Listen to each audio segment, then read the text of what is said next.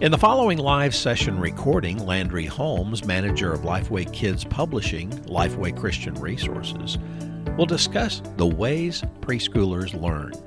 As teachers, we often want to teach in the ways we like to learn best.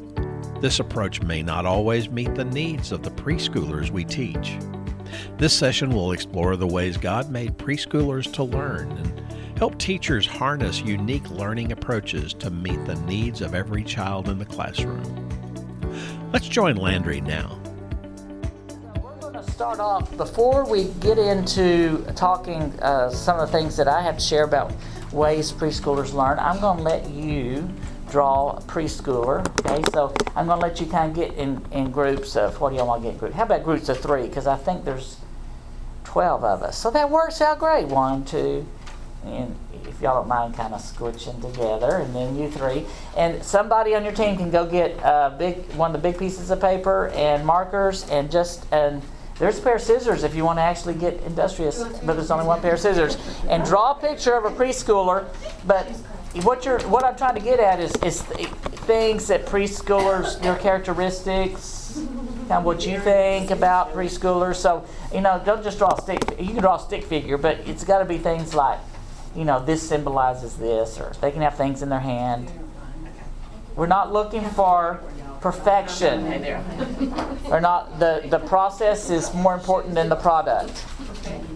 So just enjoy and spend a few minutes doing that, and then we'll start building a preschooler and talk about how they learn. But I'd like to see your drawing first. Did you show? Yes, and tell us about it. Okay, so we have a little girl with cheese puff dust all over her face and her dress because they love to snack. Yes. We have a little speech bubble because they're always chattering. They always want to say something. Yes. But the question marks, they always have questions. They always want to know why. You pause in the middle of the Bible story to break it down, and there you go, chasing the rabbit again. We have some toys, the baby doll, the blocks, the cars. They love to play. Their eyes move around all the time. They get distracted kind of easily. They love to read. They love to listen to stories. They're like sponges. They like to soak it in. There's another bouncy ball. They're active all the time. They always want to be moving. They're very loving. They're friendly and accepting. And ours really love to sing and just have fun. I like it. Oh yeah, we have paint and markers all over our hands and feet because we like to be creative and get messy. So who's going to take that home, put it on your refrigerator? All right, so y'all were 3, and there was a 1 and 2 2s, right? No, we had a 2. You had a 2 originally, and what did y'all have? 1? 1. Oh, we're not going to do a runoff, but you go ahead. Go ahead. Okay.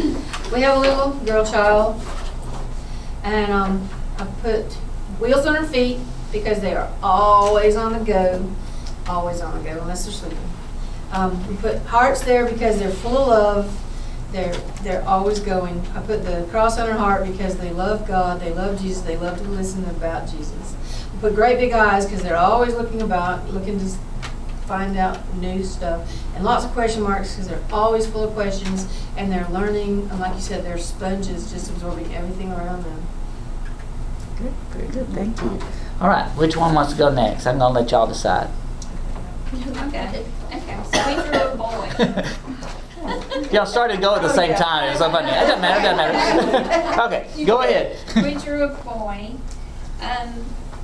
We put a little hat on his head. On his head, they hear everything, and they're curious like sponges. Their ears are huge because they're always hearing stuff. Their eyes, they see everything. They're very talkative and inquisitive. Their hearts are big because they love everybody, but then again, they are sensitive. Their little hands, they learn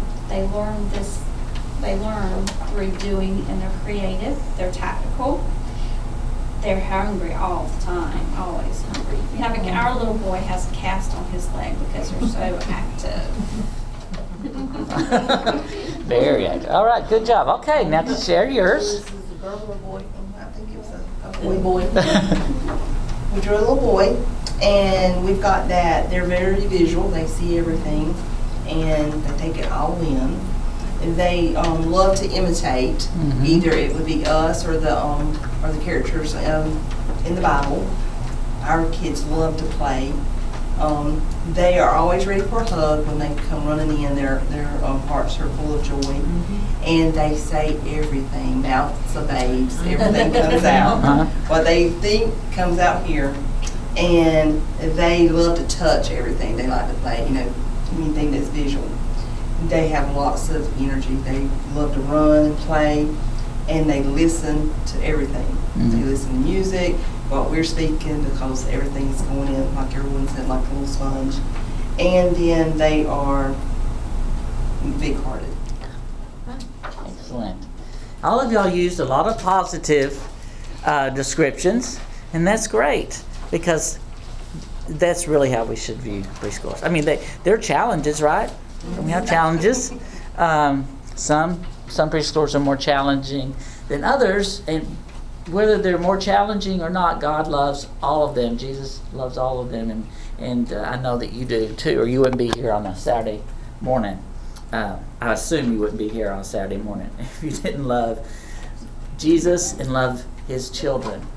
So we're going to pretend that you are one of your learning styles is logical, that you like to build with blocks, you like to play, even if you don't, just pretend for a little bit. And so I've given you a set of blocks. Actually, they're up here. And we're going to build a preschooler using these blocks. So the first one's going to be pretty easy. Which one do you think the head is? Boy, y'all are so sharp. Very good. Very good. Now, which one would you use for the torso, for the body? All right. Now, we're going to get to the harder ones. Actually, there's no way you would know, because all 5 of those, 6 of those are the same shape. So let's just take a guess. What blocks look like arms? What would you do for your arms? Orange and yellow one. Orange and yellow one. And I think you know that because you're looking at the handout. Love it. Not everybody was. You really are. You really do like to think logically, don't you? Okay, so now what are the legs? Green and purple. You look too, didn't you? Good. I'm so proud of y'all. Y'all figured it out. I won't ask you how many of you figured it out of that, but I should have given you a black and white handout instead of colors. Okay. And then what are the feet? The square ones, thicker rectangles. All right. Yeah. They are kind of thicker, aren't they? Big old clumsy feet. You know what? I didn't notice that. They really are bigger. Okay. So now, once you got it built, a logical thinker would say, well, our learner said, well, what do you do? What are we going to do with these parts of the body?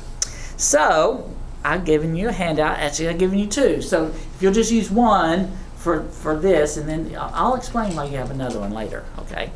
And some of you are saying, I want to know now. I want to know now. But you just got to be patient.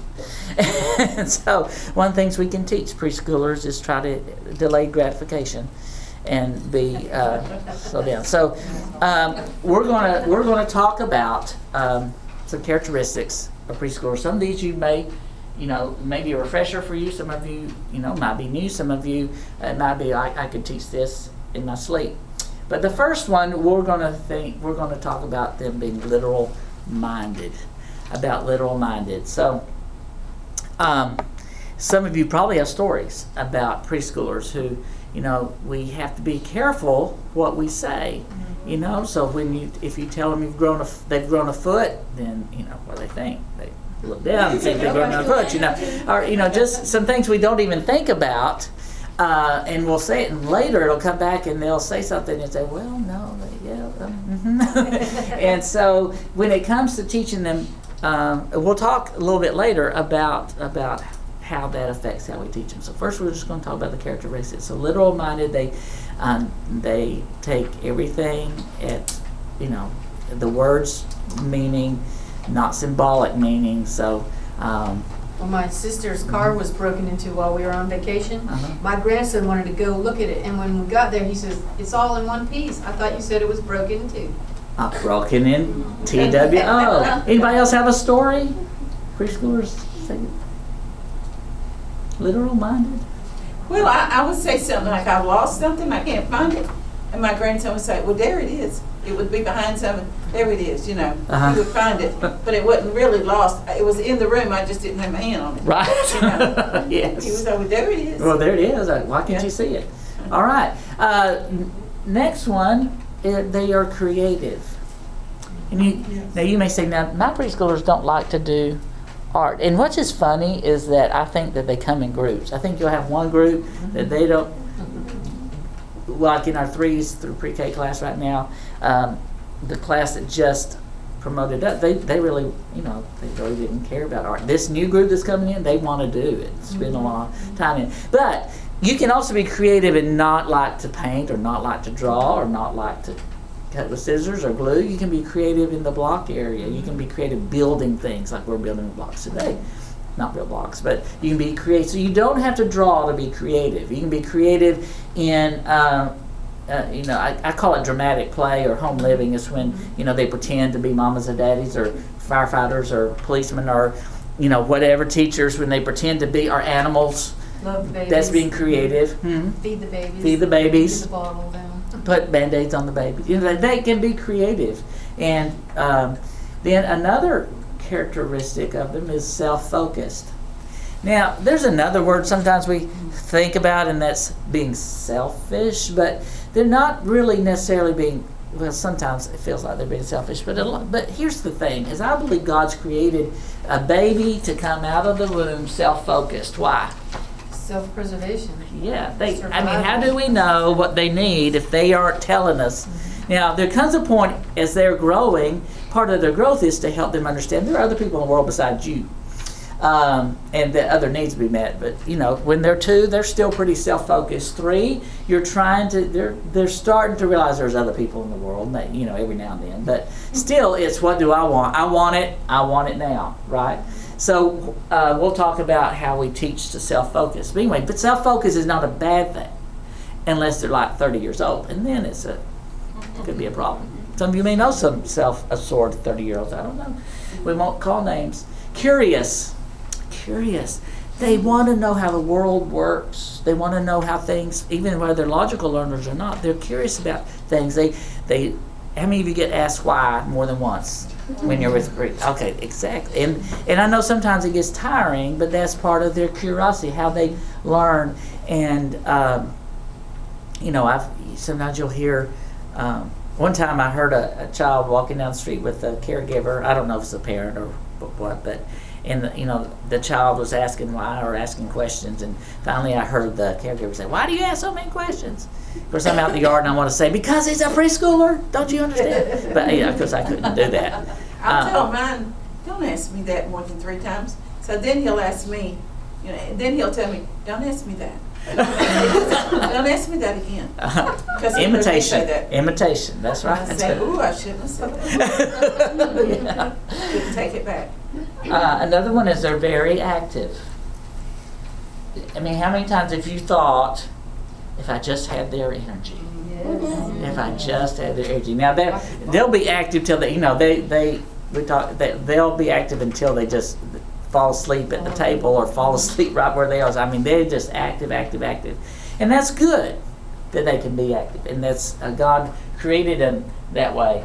And then another one is limited attention span. Do y'all know what's the rule of thumb? A minute for every year of age, just about. Now, that would mean that I have a long attention span. It breaks down somewhere. Because I definitely don't have that long attention span. I think it starts going backwards. I think it does. And there's other things that affect my attention span too. Like I'm easily distracted. I don't, you know.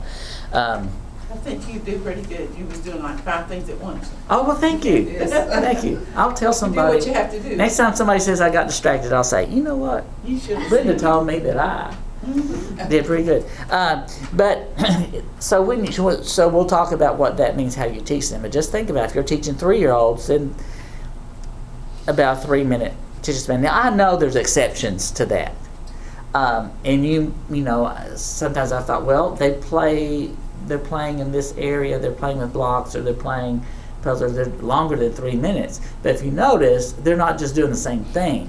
a lot of times. Now there are exceptions. Again, these are general. So, you may say, well, that doesn't always hold true. But when you're in group time, it holds true. So that's why you have to vary in group time, your activities, standing activities, active activities, and not, sometimes we wonder, why can't you just sit and listen? Well, they can't. They just can't. And especially if they are a very, very active child with a limited attention span, do well if they sit there 30 seconds sometimes. But we also have to teach them. There are times that you got to sit a little bit longer. Values relationships. I love that about preschoolers, that they, even the quiet, shy ones, warm up, and they like to be with friends. They like to be, everybody's a friend. Everybody's a friend. And what's fun is they, when they're starting to talk, and then they'll start naming their friends at school or at church or at daycare, and their teachers. Sometimes they, it's fun to hear them start to talk about it. And then when you hear their parents say, Eli was asking about Mr. Landry today, and I was still teaching Eli. It wasn't time for us to promote to the next class, and he already started asking for the other teacher. They said, sorry, you're already out. And he was wanting the new teacher. It's not time yet. Miss Janet. Everybody loves Miss Janet.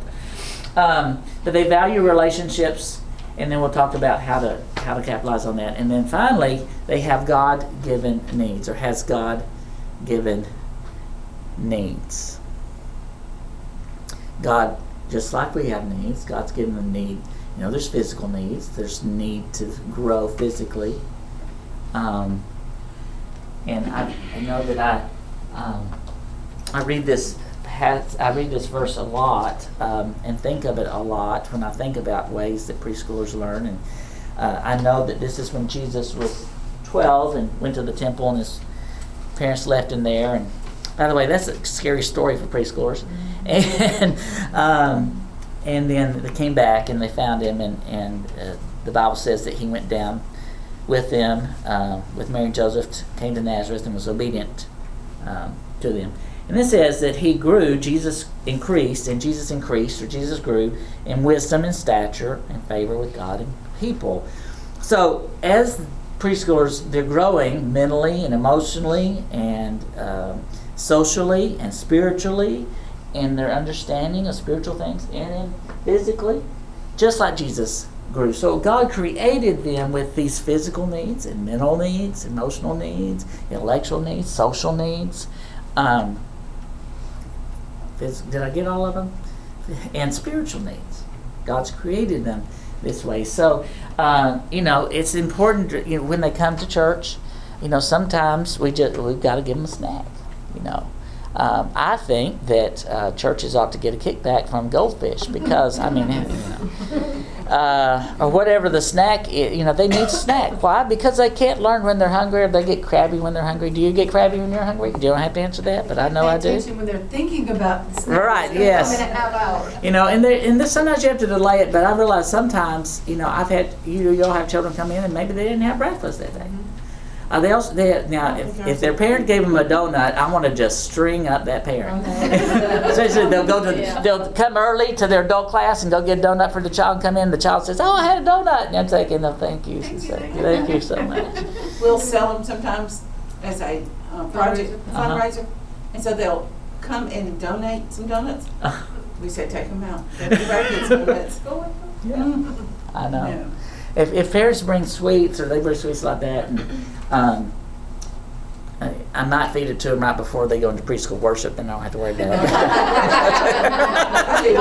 I know, I'm terrible. I'm kind of kidding. So let's think about then how we build. Okay, so here we've got these foundational things about preschoolers and they learn. So let's talk about how this helps us to know these things and these characteristics. Okay, so we're going to talk about each one of these a little bit more.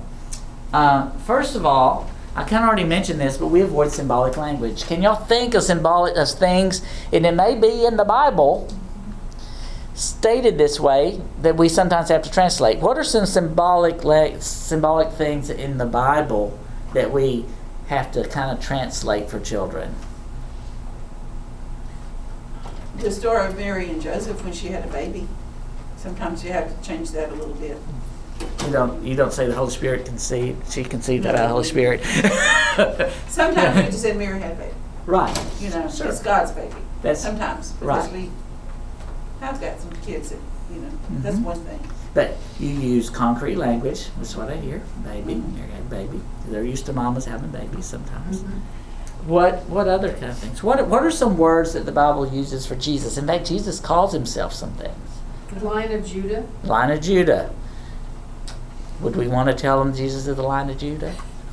If you do, you got to be able to, you can explain it. But and I know sometimes we can use symbolic language, and sometimes you have to explain it, but also realize they may not quite get it. That's more from a little good, a little over. The Lamb of God. What are some other? Let's see. Jesus said all the I am statements from John. Right. I am. Okay. Can y'all think of any other symbolic language?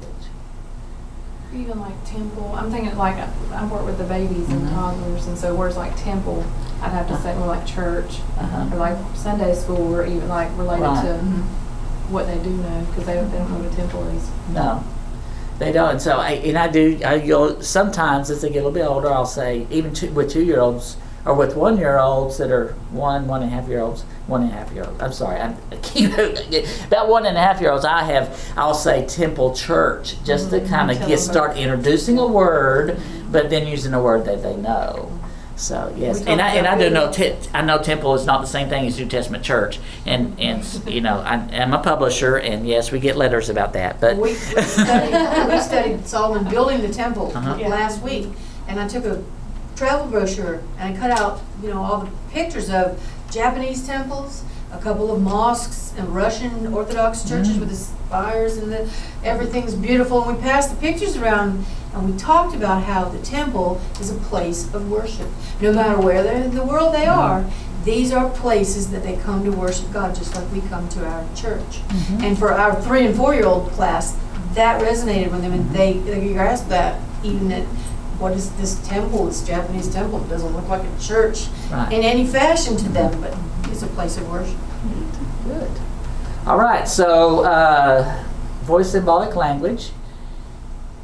And then creative is providing them opportunities to create. And so I kind of mentioned some opportunities, but let me talk about the art for a little bit. So sometimes when we, know teachers, they'll, and me too, provide really planned a cool art activity. Spend hours getting it ready. And they ignore it. So do you force them to do it? Or do you, this is a rhetorical question, if you force them to do it, or do you just put it away for another time? Or, so what I'll do is I'll encourage them to do it, and I'll give them chances, throughout the morning while it's out, while the art things are out. You'll learn, sometimes you have a child, you may not this year, but if not, you will one year. You'll have a child that every week for a while will wait until you start cleaning up the art area and say, oh, I didn't get to make a picture. And you have to say, I'm sorry. But and then they'll have weeping and gnashing of teeth. But an option is at that point say, you know what, I can send home these things and you can do them at home. And so sometimes I'll stick them in a Ziploc bag or something like that. But also, so that's the child that I know that when we have few minutes left before that, I'll go to that child then and I will say every week, now we're about to clean up the art area. If you want to make a picture, if you want to make whatever we're making, then you need to do it now. And so I'll say, but everything's got to be put up in 1 minute, so you better hurry. Right, that's right. If not, they'll keep on forever. And then set a timer, and maybe they're not finished, and then you have to say, well, you know what, you can take it home and finish it at home. I don't know how many don't get finished at home, but that's not my problem. But here's the thing, so I also want to talk about the fact that sometimes that means allowing for messy. And some parents, you know what, there's a girl who is in college now, And her mother recently reminded me how I had paint on Easter when she was a 3-year-old. But she was being funny about it, because she actually has a degree in early childhood ed, and so she was being funny about it and said, it was fine. But I have had parents that wasn't so fine, so I do not paint on Easter Sunday anymore. But I learned my lesson. But other times, it's fair game. Sure. If it's not Easter, it's all right. We do messy. And smocks, we have smocks, but sometimes those smocks just don't. But and some, I have I have kept a child from doing art sometimes if it's really messy, if they won't wear a smock, because they have to learn. There's some things that you have to do, but it kind of depends on the age and depends on the art activity and those kinds of things. But another thing is the key word here is creative or create. Mm-hmm. So here's a test. If your children are being creative, wherever you put their artwork, if it's in a cubby or if it's on the floor in the hallway or wherever you put it, a drying rack, wherever you put it, if they all look alike, then chances are they weren't being creative at it. So it's tempting for us to do it for them, and we want every craft, especially on Mother's Day or Father's Day, or we want our Christmas, we want every craft or art thing to look the same, and it's okay that it doesn't, because they need to exercise their creativity. And as we teach them and as we talk to them, we need to be careful that we don't say, "Oh, Rebecca, that is so beautiful," and then I look over there at Brenda's and I go, "Brenda, yours is so beautiful," and Brenda knows it's not beautiful because she didn't really want to do the art activity anyway. So she knows I'm not telling the truth. So more than that, just say, "Brenda, I see how you use green." Now, she probably scribbled all over paper. That's okay, do you like green, Brenda? So I'm focusing on you, not on your product. So here's the key. The process is more important than the product, because at church, we are teaching through that activity. So it's okay if it's not refrigerator worthy. Mm-hmm. And some, now you may have children, sometimes you'll have a child who is a perfectionist. And it's got to be perfect, and they get upset if it's not perfect. That's, but bless her heart, she's not perfect. But, just kind of understand that that's who she is, and just try to give her space to be as perfect as she can be. Same thing with coloring pages. There was a day where I wouldn't use them with preschoolers, and now there's a day where I use them with preschoolers. I use them with preschoolers, and sometimes, and I don't have a problem with them as long because I've decided. And I had a good friend, he's passed away now, a good friend that taught me this, who well-respected preschool and children's leader, and he taught me this, because he was just like I am. He wouldn't have done coloring sheets for a period of time either. He taught me this. It's not a child issue, it's a teacher issue. So since we're talking to teachers, this is what I mean by that. It's okay for them not to color in the lines. It's okay for them to not use the colors you think they should use. And I have to try to teach children that. Because I'll see preschoolers coloring together and they'll say, "Mr. Landry, he's scrabbling." I said, "That's fine." That's the way he likes to do it. And some of them who really just want to go on to the next activity will just go, and they're done. That's okay. Then you've got those that say, "Can I see the teaching? Can I see the picture?" Yeah. And they want to match the colors, and then you don't have the right colors, and they want to do it just right. And they're the ones that you have to say, "It's time for a snack. Let me have it." But no, I don't do it like that. I'm doing it from now on. So here's the thing: is I just let them be creative on coloring sheets. I let them be creative with whatever the activity is, within limits of what you provide them. Now, sometimes they may say, "Oh, I want to," this was so one Sunday recently. I know I'm spending too much time on this one. I'm going to have to hurry up. We're through at 12, right? Okay, or whenever y'all get up and leave. So I had, what was it that I had that they needed to cut? I had a pair of teacher scissors in my pocket. By the way, I forgot and took them home. But my wife's on staff, so it's okay. I'm sure my tie took care of it. No, I'll take them back. I'll take them back. But I had a pair of children's scissors sitting there, I think, to cut, it was yarn, to cut yarn. So which is hard to cut anyway. But I had those sitting there.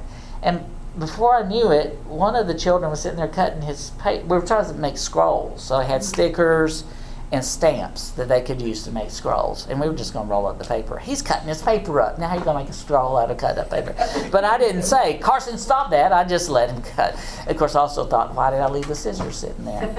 That's probably when I stuck them in my pocket. The big one's in my pocket for sure, but eventually the little ones got in my pocket too. But that's okay. It's okay that I was allowing him to be creative, and he didn't really, that's fine. He could do that. Just learning to do scissors. He was, and he's going to be an independent soul anyway, so that's okay. Okay. I just feel passionate about this because I feel like sometimes I feel like we sometimes restrict creativity. So I use art a lot, but that same thing goes if they're buildings with blocks or if they're pretend play. Now you have guidelines. I have guidelines like how many people. Sometimes you have to limit how many people can be in the block area and limit some of the things that they make. Like they're always going to make robots. I can get over that, but we're not going to be shooting people. Just I draw the line there.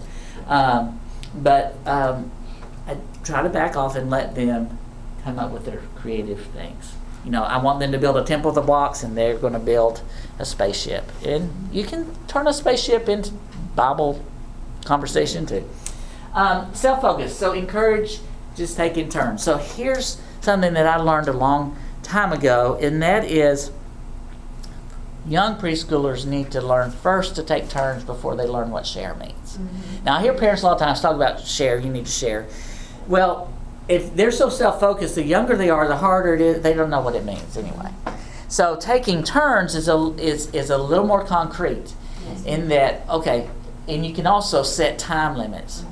Another thing with taking turns is I would encourage you, if you can, there's a favorite thing like a baby doll, that you have more than one. Now, not one for every child, because then you're not teaching taking turns, but more than one of some things. And then I use the language taking turns, and then I might set my timer to say, okay, when it goes off, then we're going to switch, or when it goes off, then you need to let them play with it. And sometimes you still have to be, the teacher. A lot of times, though, they'll do it way before the timer goes off, because they get tired of it. And so that's the first step. Then as they get a little bit older, even older preschoolers, you introduce the idea of sharing, and that kind of helps, because also there's a whole Bible story that we tell about how the church shared, how people in church shared with another people who needed things. There's more than one story about that. So you can talk about sharing, but also I'm not going to say, well, the Bible says to share, so here, that's not what you do. So it's more. It helps if you start talking about taking turns, but you do need to teach them to take turns. That helps them, even though they're self-focused, to understand that there are other people in the world. And same thing about they want to eat their goldfish right now. Well, we'll eat it in a few minutes. Give them, make it reasonable, but and also. You've got to carry. If you say you're going to do something, make sure that you keep your promise. All right, and then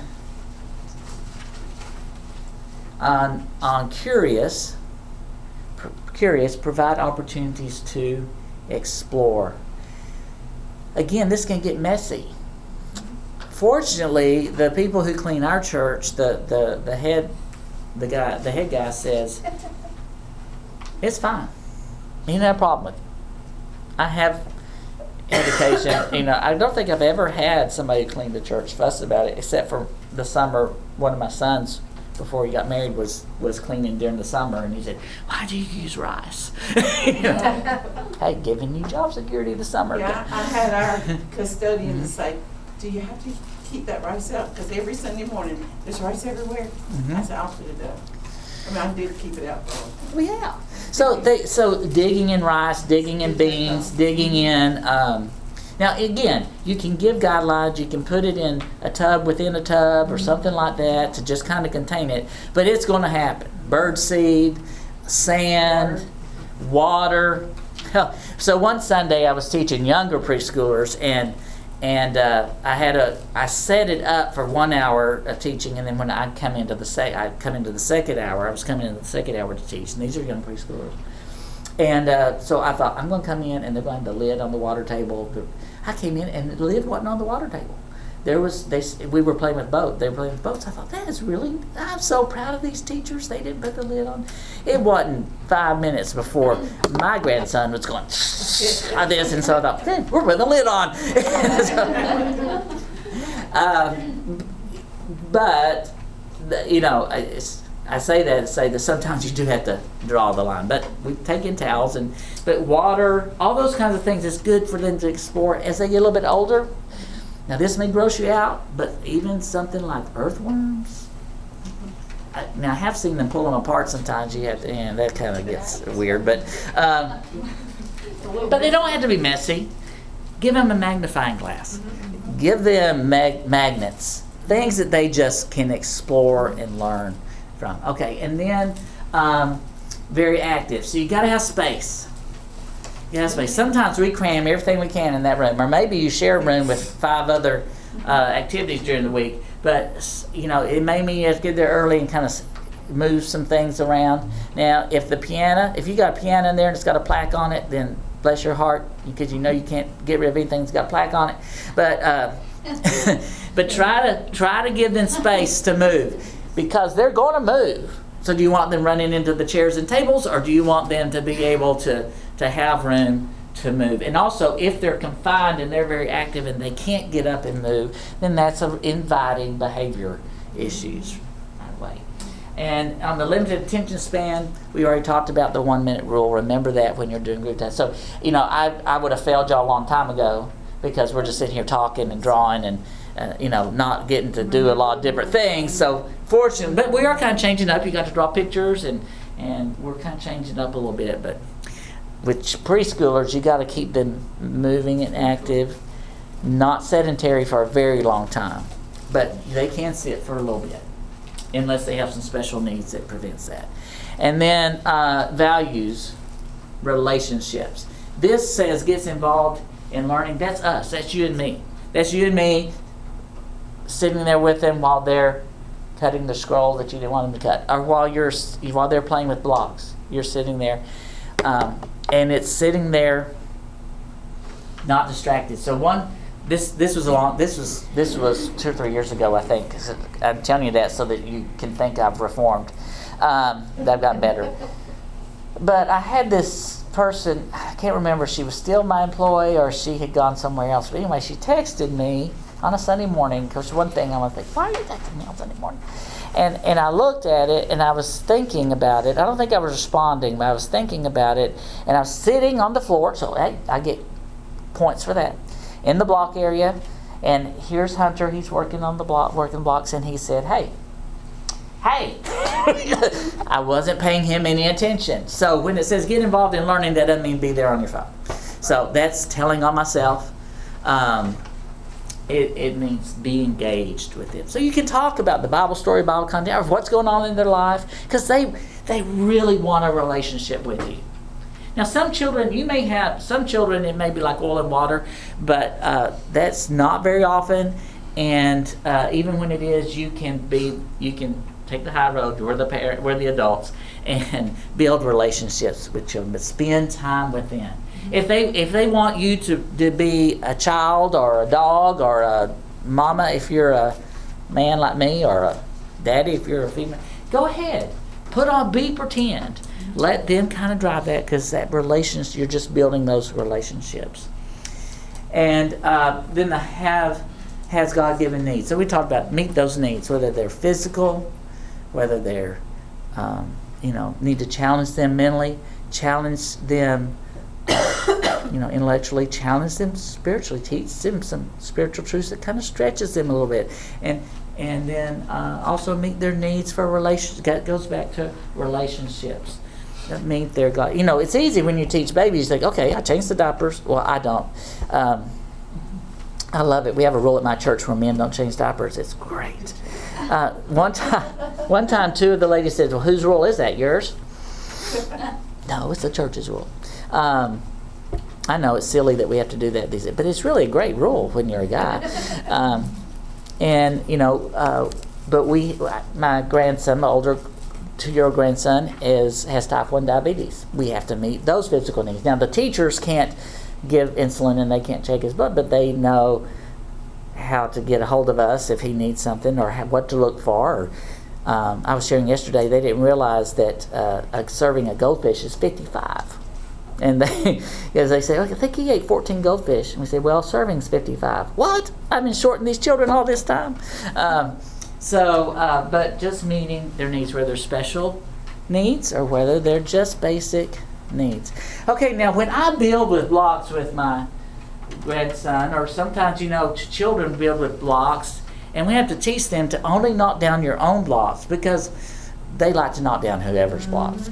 Younger preschool, my grandson always likes to knock down my blocks, and I make a big deal about it, so that's probably why he does. So we're going to knock them down, and now this is time to get the other handout that's blank and fresh. Because we've been talking about needs. And so for the rest of our time, we're going to talk about what's called approaches to learning, or sometimes people call them learning styles. I like to call them approaches to learning, and here's the caveat for that. So there's 8 of those.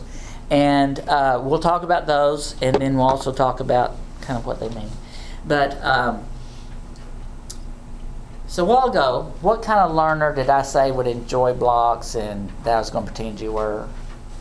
Y'all remember? Logical, thank you. Now, here's where we, Landry, others have sometimes, I think, misused it. And by the way, it's a theory that I think is been proven quite a bit, but then there's theory now that says it's not true. So, you know, Google it if you want to find out about learning. They'll call it learning styles or things like that. But here's the thing: is that I do believe this. I believe that God equipped everybody to learn in different ways. So all 8 of these you probably learn. But there's some that you probably are stronger at than at others, and that's the way, you know, we're wired. So I don't know of a person who is strong in all 8 of these ways, and I think we have preferred ways that we like to learn, or maybe ways that we've kind of trained ourselves and developed and like to learn. But the reason that I said that we have all 8 is, especially with children, they're exploring how God's created them to be and how God's wired.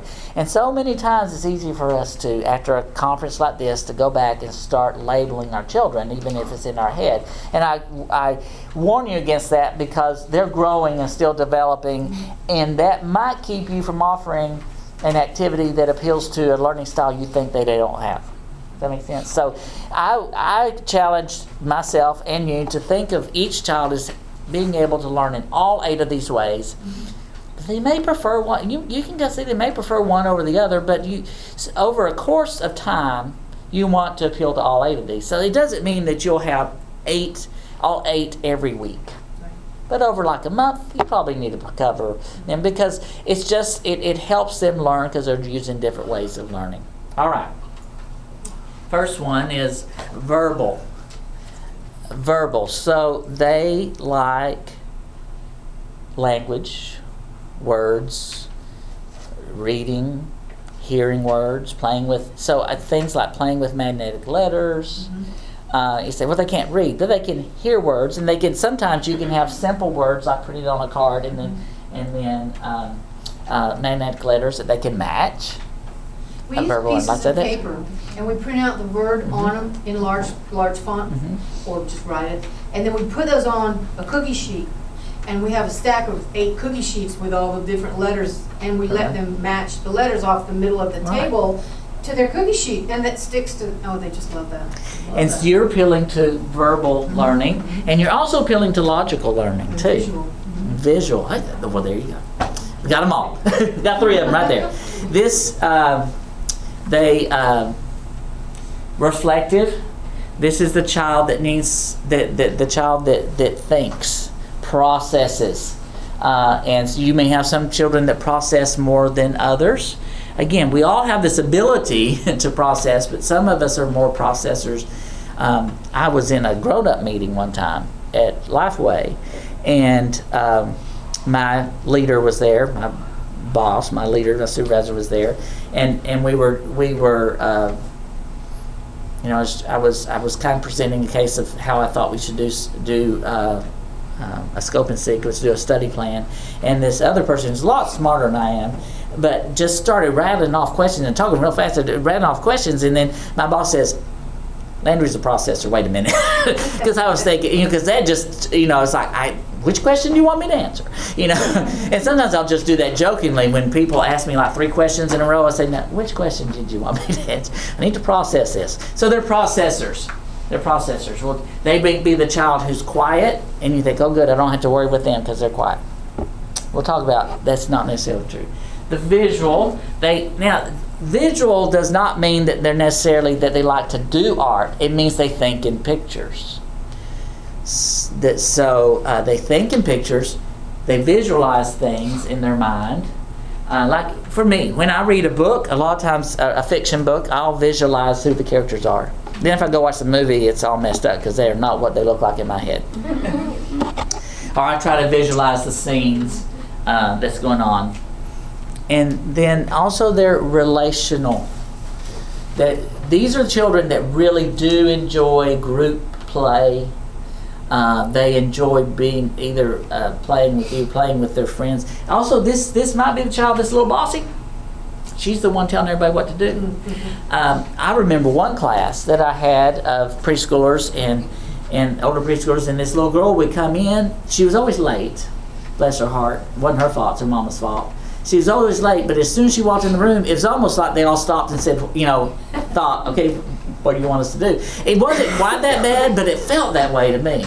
Because, I mean, she told people what to do. I mean, if they're going to let her, okay. But you also want to encourage the relational one to not always be so bossy. And they're not always bossy, but they like playing with others. You know, they're also probably the one that's going to say, he doesn't like me anymore. He won't play with me. He won't sit with me. Yeah. You know, it's okay. Y'all can sit together later. This is, you know, it's funny to watch him. There's this one little boy at church, and for some reason the girl's he's a chick magnet, and he's only like 5 or 6 years old. And I'm thinking, you know, all the girls want to sit with him. It's really weird, but it's just he has that personality, I guess. I don't know. Were you a chick magnet? No. It's funny you should use that word. I was not. Ever. Well, I did have a girlfriend at 5 years old, but then after that I didn't have one till college. So okay, that's not tragic. Yeah. High school. Okay, so musical learner. We'll talk about what that means, but this child learns from rhythm and music and patterns sometimes that you know. I don't have any rhythm. When I took piano as a kid, my teacher had to pat the rhythm on my back. It still didn't help. I still don't have any rhythm. But I do like music, and sometimes I can learn. They'll learn if you put words to music, Bible verses to music, or just have music playing music. But I'm getting into a little bit what I'll talk about in a few minutes. Logical, we talked about logical. This child, if you're in a group, let's say that y'all all preschoolers, and you know, if I start Ken with you and ask you a question, then they expect me to go to Reagan. But I might go talk to Nisi, and then they're a logical learner says, I've actually had a child say, can you start there and go? Okay. So logical learners, reasoning, they reason, they like, a lot of times they like puzzles and they like sequencing. They like things to make sense. Physical. You know, we talked about how they're all very active. Some are just more physical than others. So some learn with their whole bodies. They just have to do things with their whole bodies. Fine motor skills, gross motor skills, but they learn by using their bodies. So that's again why we have to give them space. And then the 8th one is natural. I'm talking about nature. I'm talking about God's creation. Another reason to have sand and birdseed and not all at the same time, rice and if you can't go outside safely or whatever, or just, you know, if they're really young, you know, you have to have, you have to sometimes put the stuff in a Ziploc bag or in a clear bottle or stuff like that. But they are exploring God's world. They just love nature. I know, and when they're adults, this is the one that they just love working outside all the time. I don't. I enjoy looking at other people's flower beds. I do a little bit of yard work, but it's the product, not the process for me. So let's talk now about some other things that we can do. And I've got some pictures that I'm going to show as I've taken in the past of some kids at my church that I'll share in just a minute. But so verbal, use language to express ideas, to help them understand others. Use words, talk with words, use things that they can see, even though read, quotes. Here, they are, during their snack time, they're talking about the Bible content. They're using language, and while they're having their snack. And so, of course, you can also say they're meeting their physical needs too. Okay, and also, some of them make crowns that Sunday, so they're wearing those too. But they've got their activity page to talk about. Teachers talking, using language. Also, remember, they're developing their language. Well, for visual learner, use images. Use images like, use pictures they can see. Help them to see what we think Bible times look like, what we think people in the Bible look like. But also, when you're telling a story, paint a picture with words. If you're talking about the wind or the rain, and there's a lot of water stories in the Bible. Use some words to help them, the child that likes to think in pictures, to imagine the sea or the wind on their face, or, okay, you can't see wind, I realize that, but the blowing rain on your face, or, We did this fun little thing a couple weeks ago.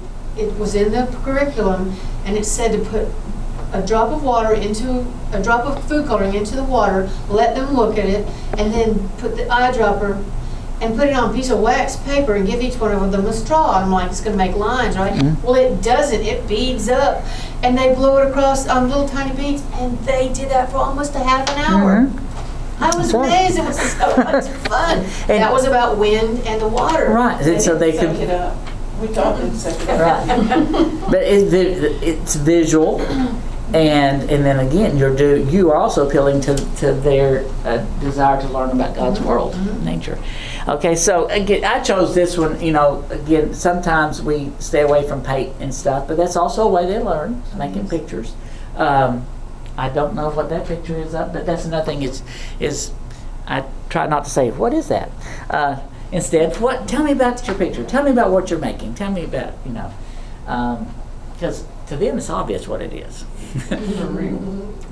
Also, for the relational learner, you want to give them opportunities to play together, give them opportunities to play with you. And also, I think that as they are able physically, also mentally, that you give them opportunity to play group games together, where you kind of give some direction how they play. And yes, I know that they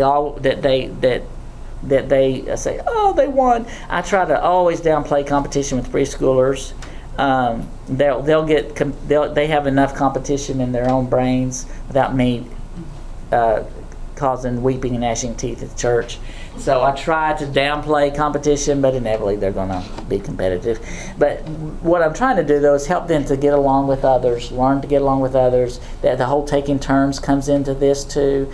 But so it's us having a relationship with them, and also them relating to one another. Now, this is they're relating with the teacher. They're sitting there and they're actually talking about the story. But you can also just one-on-one talking to them. And encouraging them to talk together.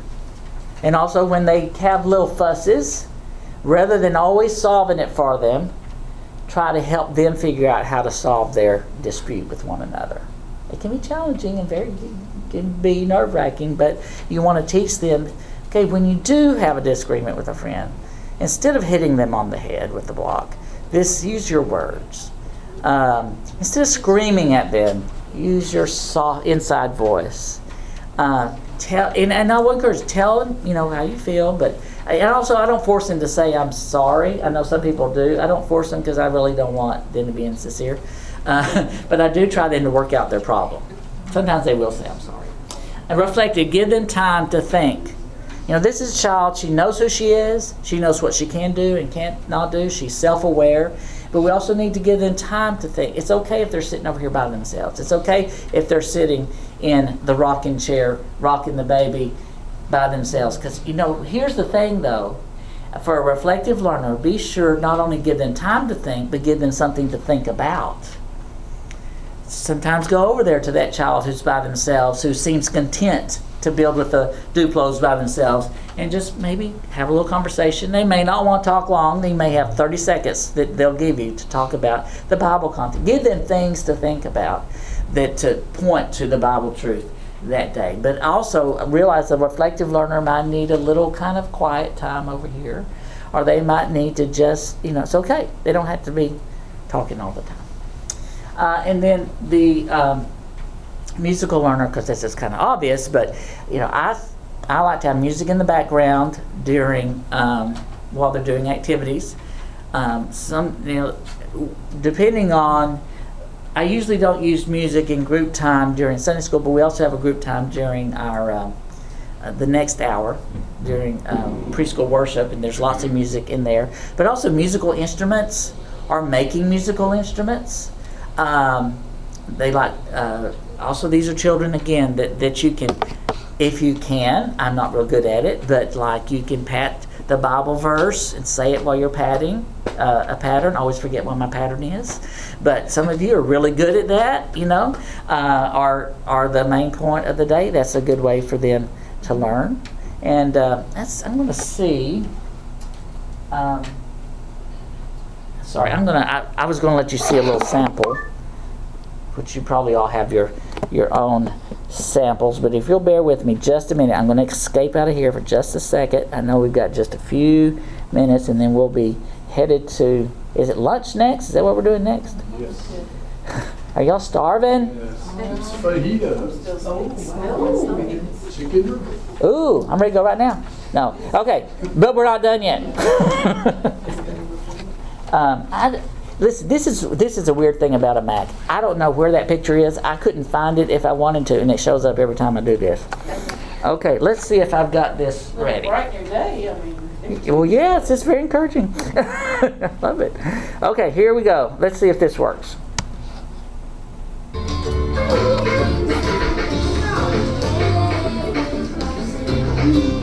This is actually during a transition time. It's not even organized group time. I want to.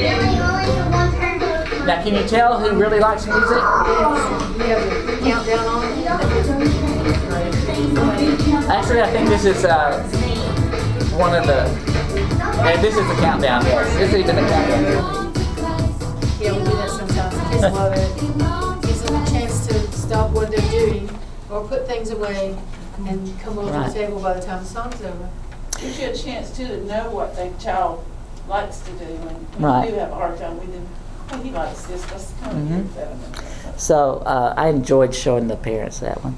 Okay, then on physical is give them room to move. We really we've talked about that one already, but that because the child uses their body to solve a problem, to understand things, to make something, they use their whole body. And with a lot, it's not always just in the block area, but you know, this is Carson, who I told to cut up the scroll. But look what he created on his own out of PVC pipe. Again, using his whole body. She's building over there with you know, and teachers interacting with them.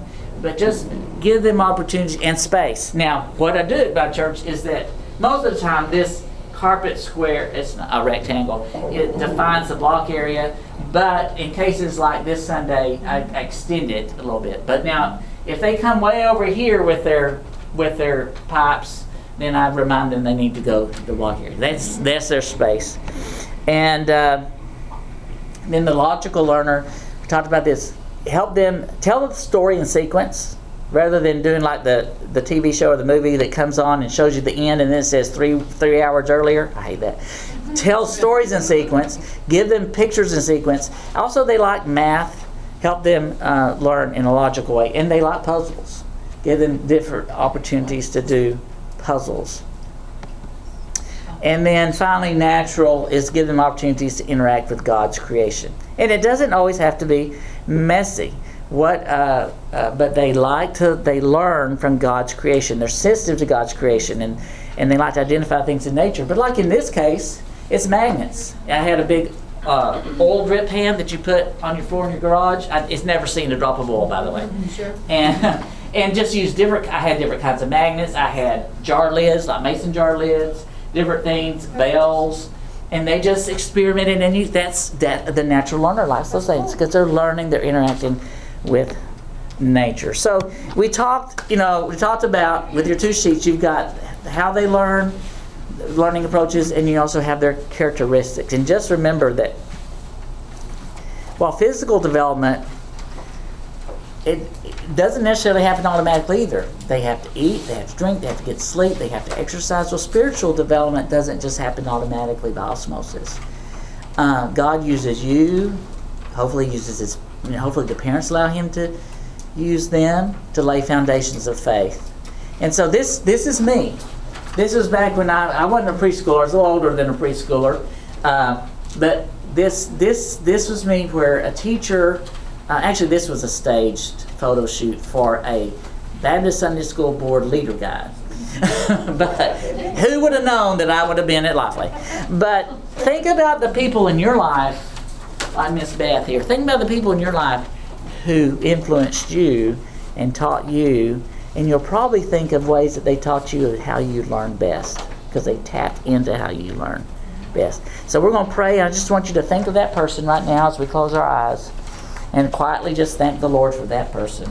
Maybe a parent, maybe a teacher, maybe somebody more recent in your preschool or school age years.